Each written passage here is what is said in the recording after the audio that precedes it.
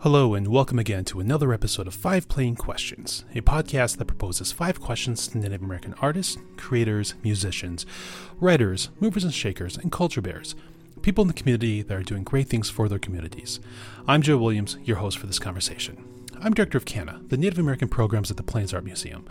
My goal is to showcase these amazing people in our Native American community from around the region and country. I want to introduce you to Kayla Abed, a citizen of the Standing Rock Sioux tribe, and lives in northern Minnesota. Kayla has made a career out of supporting the arts through curation, education, equity advocacy, and administration.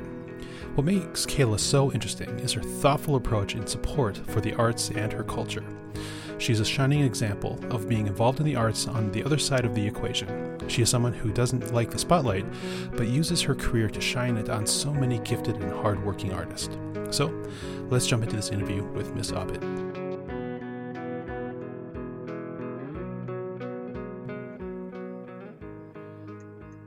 So, Kayla, thank you for joining us at Five Plain Questions. Thanks for having me.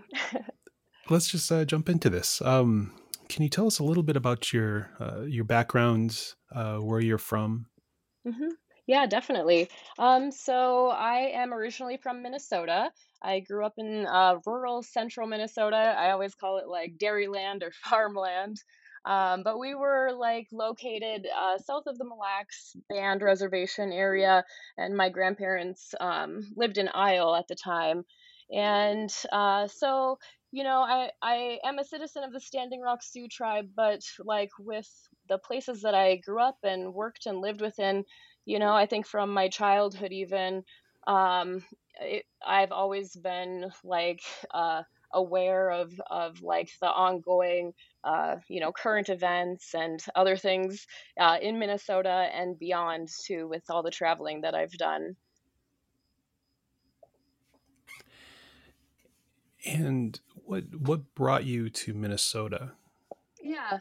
So I did grow up here. My father adopted me when I was like 3 years old, and so he and my mother settled in that area of the country. And throughout my time in Minnesota, my parents always thought that like traveling was really important. So I've had the opportunity, again, like I said, since childhood to travel all across, particularly like the Great Plains, and that kind of like spirit of travel, like I think has like continued as like a thread throughout my life. When I went to college, like the last year of college, I really wanted to like study abroad. And but I wasn't able to do that, and so I worked with my advisor at the time to move to Denver, Colorado. And then that's kind of where I got this idea of like wanting to live in all the areas where like my ancestors, Oceti Sakowin people lived. And so then I kind of, from Denver, Rapid City, and Martin, and kind of all the spaces in between, just working on relationships and understanding myself and my culture and the communities that I flow in. And it's kind of led me to where I am now. Currently I'm serving as a community learning catalyst with Arts Midwest. But one thing that I love about that job is that it's remote. It was intentionally designed as a remote position so that like the person in the position could effectively work with Native and tribal communities. And so today I live on 1855 treaty territory in Grand Rapids, Minnesota. And it's just a beautiful place to live. I love living rural and all the communities that surround us as well. So yeah, that's kind of where I've kind of moved on the landscape, I guess. Working from rural, that seems tailor fit for what's happening, Hmm. or working remotes, excuse me, seems tailor fit for where we're at right now. Hmm. Um, can you talk a little bit about your position and who you're with right now? Yeah, yep.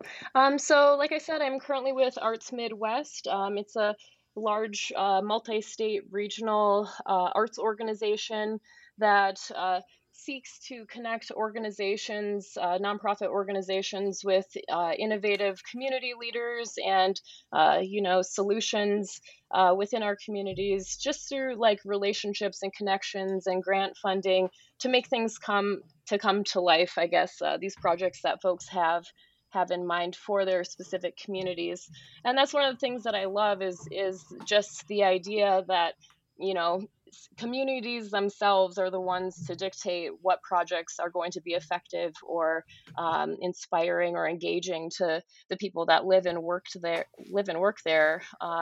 And yeah, so as community learning catalyst, I my position was created after Arts Midwest began to be the administrator for the Bush Foundation's community creativity cohort.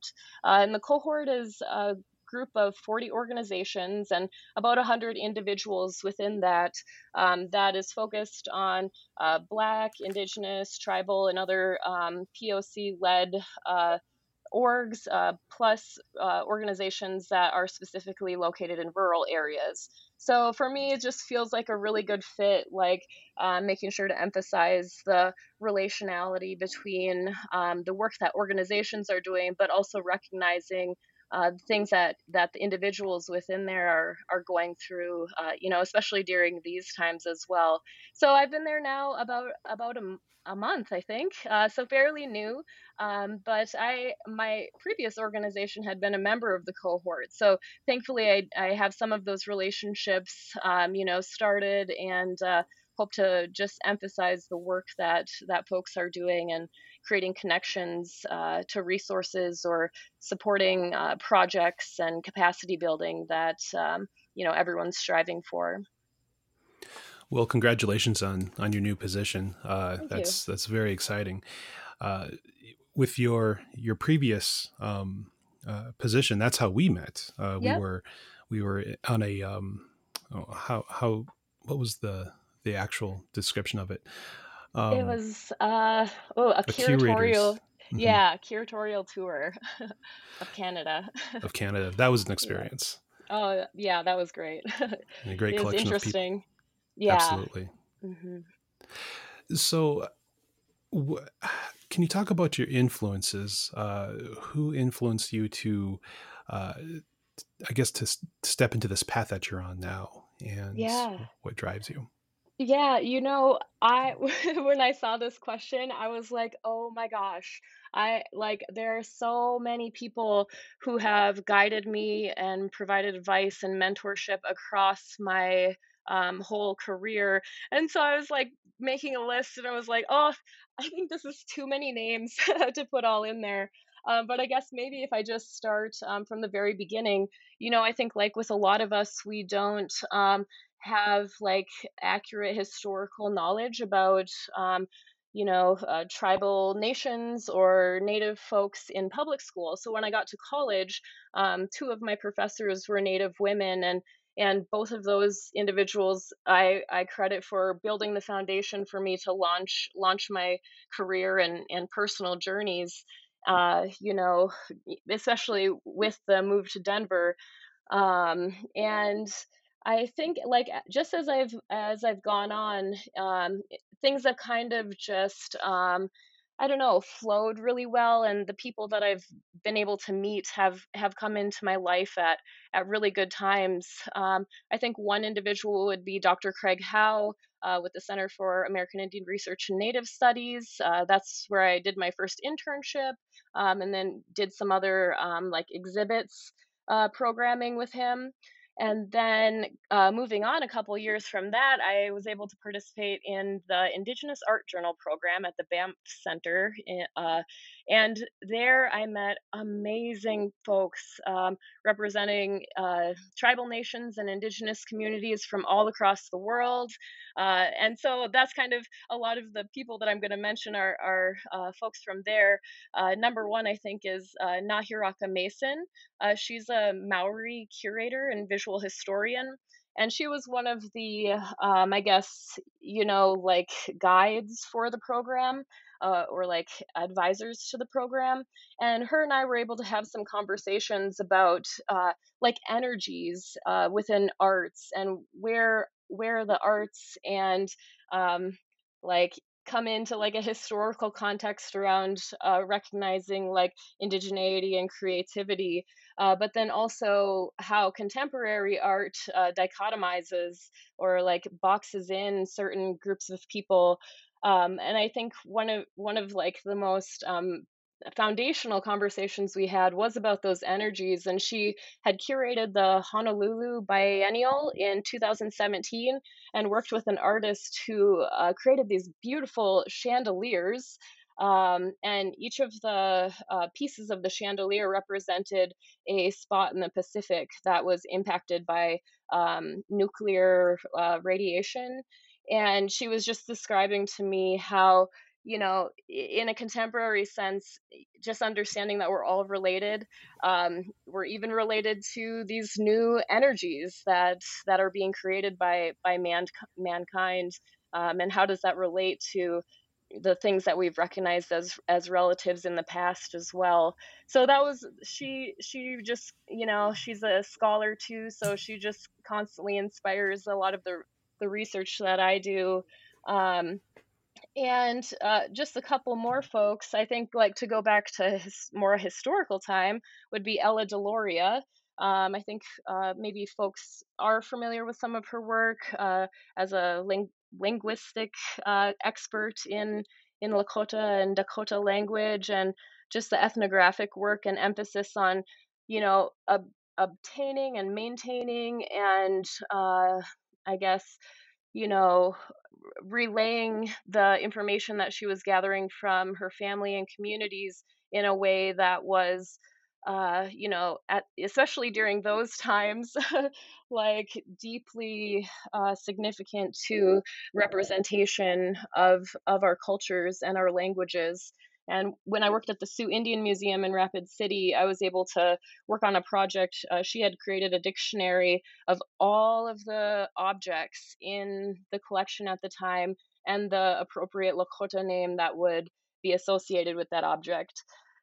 So kind of from a contemporary to historical influences there, but there are so many other folks across North America who have just really been so influential in how I see myself in the community and how I show up, and I guess just the ongoing work that we have to do, especially being in the arts, and what that means for our communities.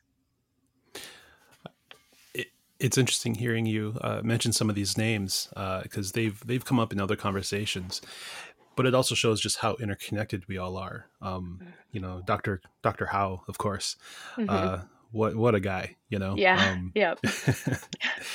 But even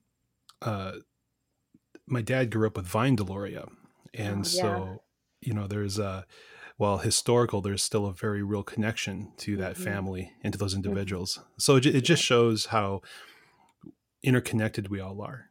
Oh yeah. That it's not so much a historical, in a sense, Yep. figures that are separated by decades and at this point a century or so, but that there are still very real relationships of all of us interconnected Mm-hmm. throughout our narrative. Yeah, yep. And it just makes me always like think like, what is time? Like a Oh yeah. century like seems like a long time in our present, but in the just in our existence, it's just a blink in what we're going through and where we've come from. Oh, absolutely, absolutely.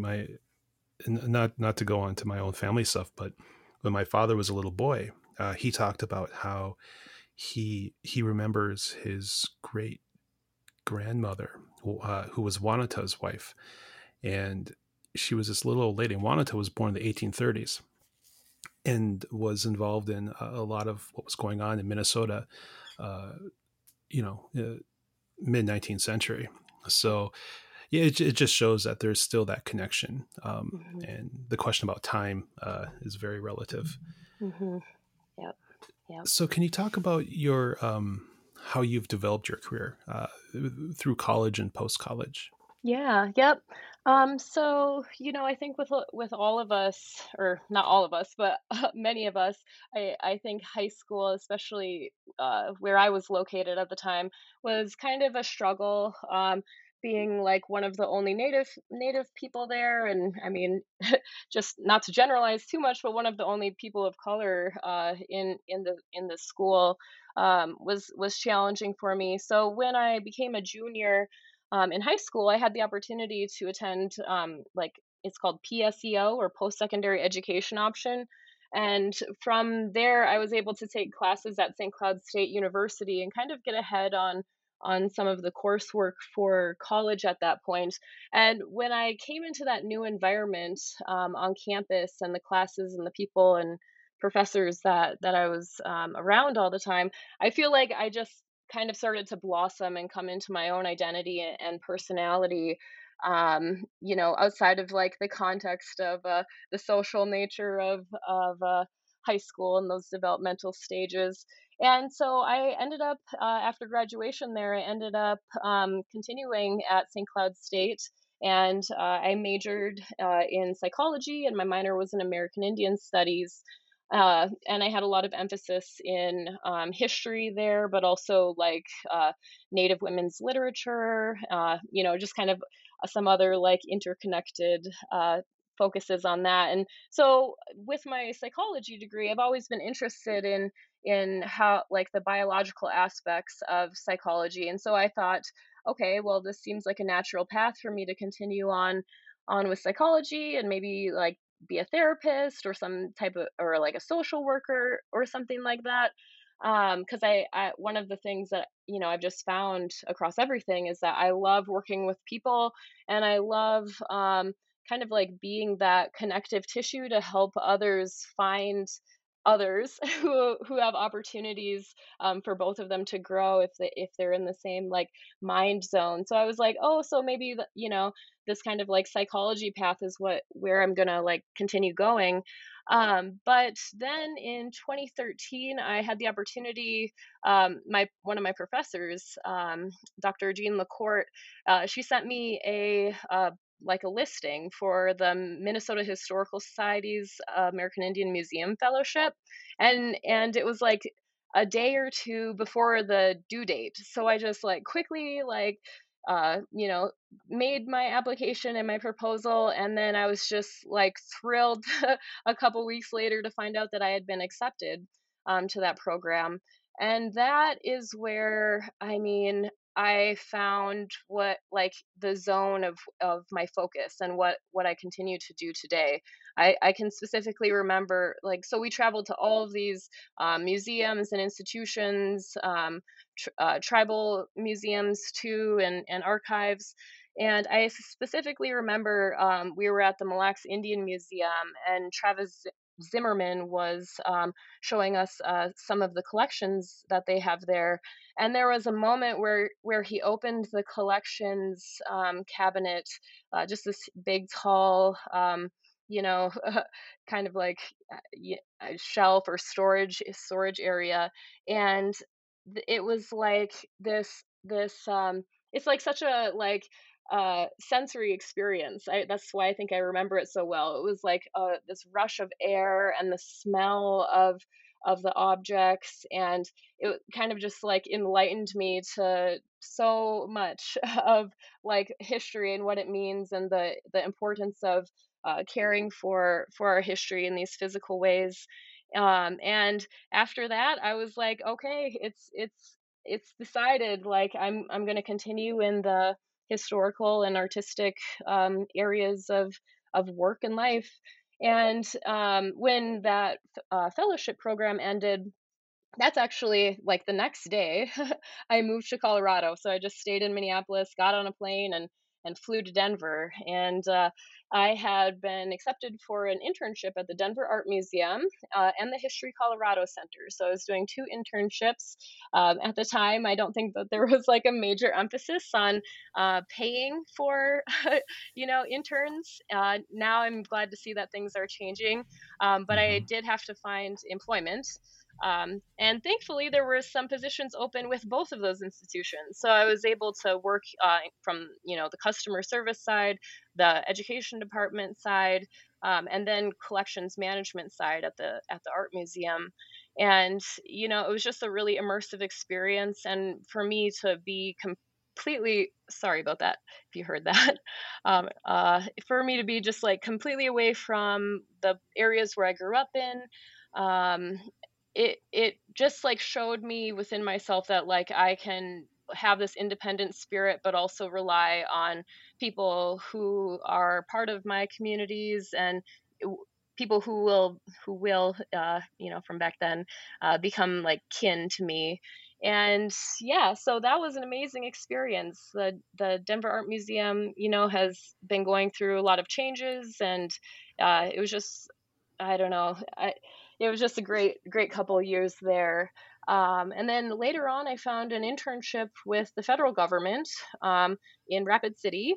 And I had already lived in South Dakota for a summer, I think like a couple years before that. And that's when I did the internship. And so I had my connections in Rapid City and in Martin. And so I once again picked up and I moved there, and the internship eventually opened itself into a full-time position at the museum. And that too was a kind of a blend of historical object management and care, but also working with Native artists, because the museum is actually a part of the Indian Arts and Crafts Board within the Department of the Interior. So, just this whole like trajectory, I was like going in history museums, art museums, nonprofits, and then now the federal government. So I was kind of getting an idea of all the various industries and the functionalities of them to kind of, looking back, see what fit me best in my personality.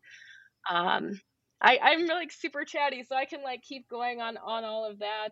But when, real quick too, when I was in Rapid City, I had the opportunity, like I said, to work with Dr. Howe as a co-curator for the Lakota Emergence exhibit, and that was just for my own curatorial practice and working directly with contemporary objects and um, objects that are truly a part of the community for Lakota people in Rapid City. It was an amazing opportunity for me, and really helped define how I work and the connections of people that I still hold today. But eventually, I was kind of missing Minnesota a little bit, and so I decided to move back. And then this is where I get a little off course.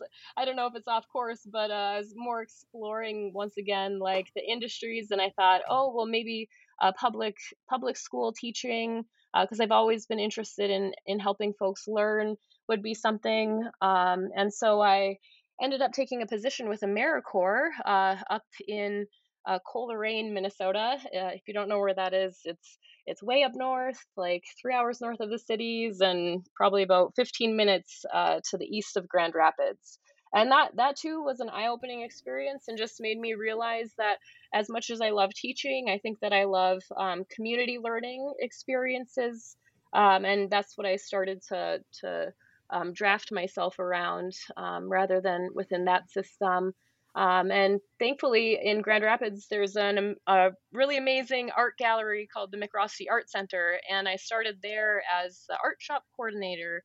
And over a couple of years, I eventually moved up to be the gallery director.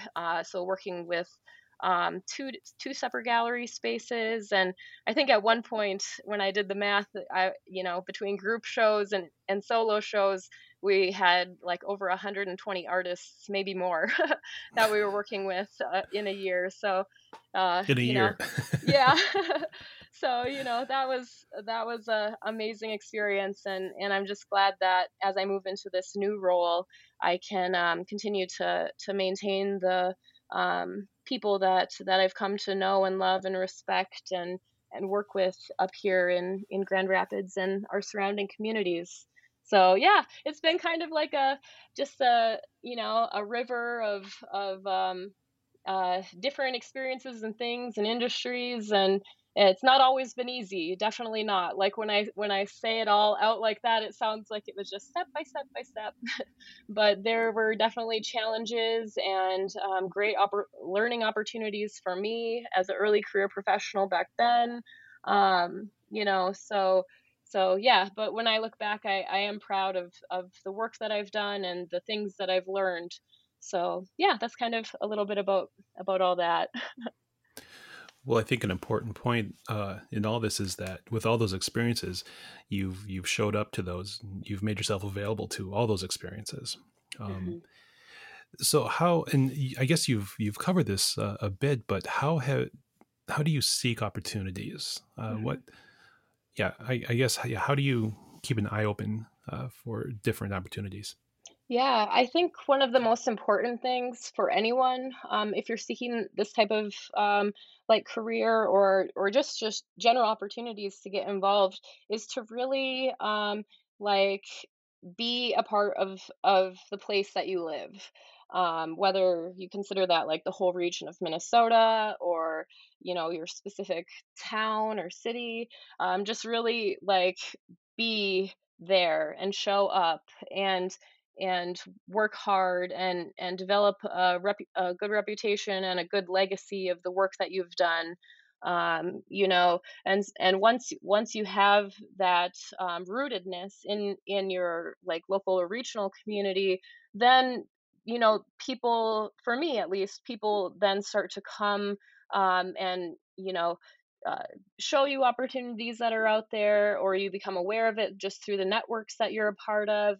And like I said, a lot of these things for me have just showed up in the right place at the right time, and then having that centeredness within myself and my family and the place where I live. It kind of manifests itself, and once again, that makes it sound like so simple and easy, but it's everyday work. It's day by day, hour by hour, just making sure that you're there and available, but also taking care of yourself and having boundaries for your time and for your energies too. Excuse me.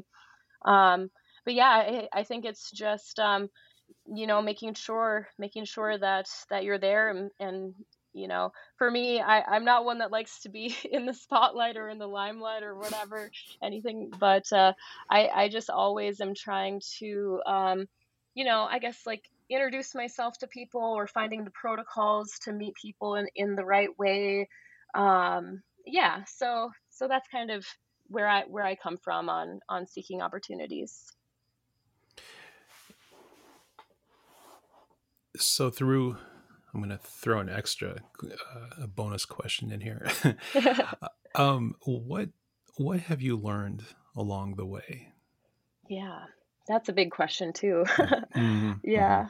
I mean, there's been, even in the past year, I think with everything that we're going through, so many opportunities that have kind of like shown themselves in where I need to be more cognizant or aware, or places that I might be able to help others learn about.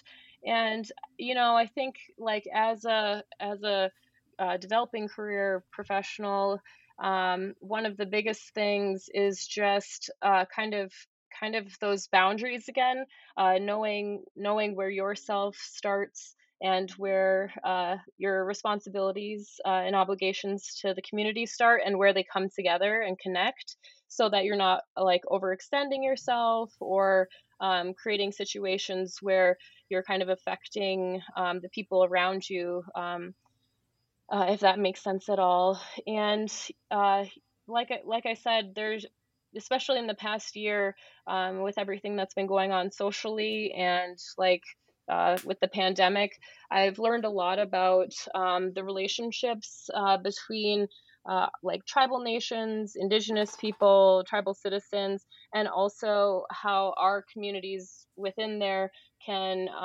work in tandem or like in the same confluence as other communities that are striving for justice and equity and inclusion. And that's kind of where one of my focuses of learning is right now, is recognizing where those biases are within me and how that might be showing up in my work. But it's really, I mean, I think for anyone who is interested in learning, like it's kind of cliche, but it is a lifelong journey. And you know, with social media and with access to, certain folks have access to education and those type of opportunities or experiences. I think more than ever we have the, I don't know if responsibility is the right word, but we have the availability to teach ourselves and to develop relationships with people that we might not have even, for better or worse, those people might not have been in our immediate consciousness right away, but we now have means, at least some folks, I'm thinking about people who might not have the internet or access to other things like that. You Mm. know, Many of us have the means to delve more deeply and reflect upon ourselves and our journeys, and how that individualism can translate back into like community based networking and care and safety for all people, I guess. So yeah, for me that's kind of a big question, because I could go into like specific things, but that's just kind of like my philosophy for how I do continue to learn and to grow and teach myself, and infuse that into everything around. I think that brings us right into the fifth question, and that is, what do you want to say to the 18-year-old or the 20-year-old that's listening to this? Yeah, I think firstly, um, I would probably say um, that life is going to change. I just looking back on my experience, I think I would tell myself like just keep going on, just keep moving on. Like you're gonna move out of these certain um, places that you live or spaces that you interact with people, and just keep on doing the work and focusing on yourself and the people who are like in kinship with you or care about you, because you do need to like protect yourself and have care also for how that shows up in all of your networks. But as an 18-year-old, I don't think that I ever could have imagined that I would be where I am today, or that I would have the kinships or friendships with the folks that I call colleagues or friends or family.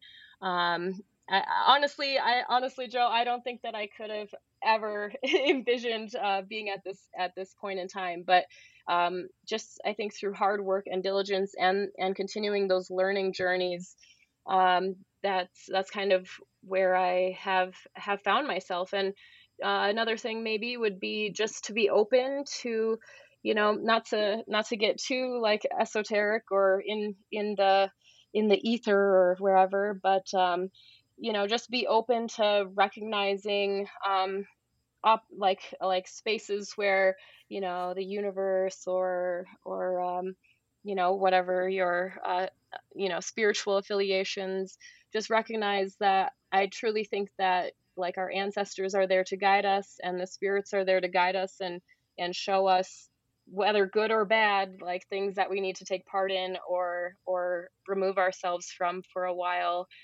So from one end, it's kind of just the hard work and day-to-day life as a human person on the planet, but then also I think it's more important than ever to recognize like the energetic forces that also bring themselves into our life, whether that's from a scientific lens or a spiritual lens, or wherever you're coming from. I do things that things will get better for folks, and you know with authenticity and honesty and hard work. At least this is I'm kind of just thinking about my experience and some of the experiences of youth that I've worked with in the past. Things change, and just being open to change, and which is easier said than done, I know. But yeah, that's you know I just remember being that young person and not knowing and feeling like I needed to have it all figured out or go to Mm. college or do this or that. But like I said, it just being open, it really has emphasized where I'm meant to go and flow and who I'm meant to be in relation with. Kayla, this has been fantastic. Thank you so much for this and your time. Of course, I'm so happy. I listen to your podcast like every time you get a new episode out. So I'm trying to share it with folks too. I'm just really happy and honored that I'm able to speak today with you. Oh, that's so kind. Thank you so much. And that does it for this episode of 5 Plain Questions. I want to thank Kayla again for her time and sharing her story with us. I'm always honored and humbled speaking with her. She's an example, a prime example of someone who is in the art field curating and being a leader and doing it the right way. So if you're looking to get into this field, she is a shining example of what to do. That's a lot of hard work, that's a lot of dedication, and it's a lot of showing up to do the work. And a prime example of someone to follow. So please invest your time in studying that example. So Kayla, thank you again. That being said, more importantly, I want to thank you for joining us and spending your time listening to what I feel is a very important perspective and story from our community. So please join us next week as we speak with another incredible person. I'm Joe Williams. You can find me on CANAA, that's CANAA, Creativity Among Native American Artists, on Facebook, or at the plainsart.org website. There you can see our programming, our past videos, and these podcasts. You can also find us on SoundCloud, iTunes, Spotify, and soon more podcast platforms. We also have a new supporter that I can't quite talk about yet, but I'm very excited about that. We also have an Instagram page. It's the Creativity Among Native American Artists, and we also have a Twitter account. It's random. It's out there. It gets updated when we update the IG account. So that's there. So follow us on all those platforms. And if you enjoy this podcast series, if you enjoy these interviews, please rate and share us. We could definitely use the support as we move into this podcast world. It's pretty exciting moving through this, but yeah, your support's appreciated. So also, if you have a suggestion of someone for me to interview, please reach out to me on Facebook and message me. I would really like to hear from you. Well, okay, that's it. Take care, and we will see you next week.